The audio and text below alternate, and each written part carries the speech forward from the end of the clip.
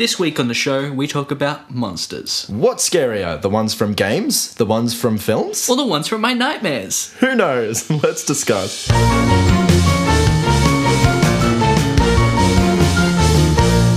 Welcome to the Mash Pit, a show about films, games, music, and other things, completely unscripted. Let's get into it. You skipped my line, actually. Wait, did I? Yeah. Shit. Page 3.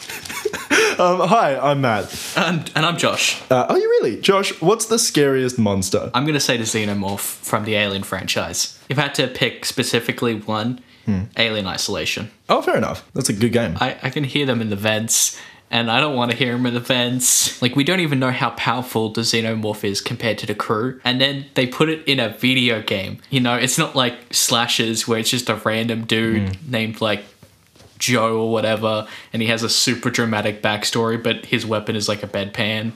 What about your choice? We're just going to plow through that. Just going to play that off.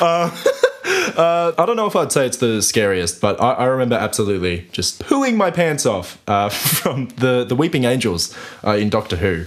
The episode Blink in 2007 with David Tennant. Did you say pooing? Yes, I did. Everywhere. The ceilings, the walls, the floors, under the house. No, they scared the crap out of me. Actually, you know, I'm going to change it. You know the poacher, was Clayton from Tarzan? Yeah, from Tarzan. Yeah. Or no, the hunter from Jumanji. What's his name? Van Pelt. Thick white mustache. Massive gun. The elephant gun. I've just realised he just chases kids. What does he actually do in the game? Oh, you know what I just thought? I just thought the unseen gunshot from Bambi. That's the most terrifying monster. Every white man with a gun just sends shivers down your spine. Oh dear.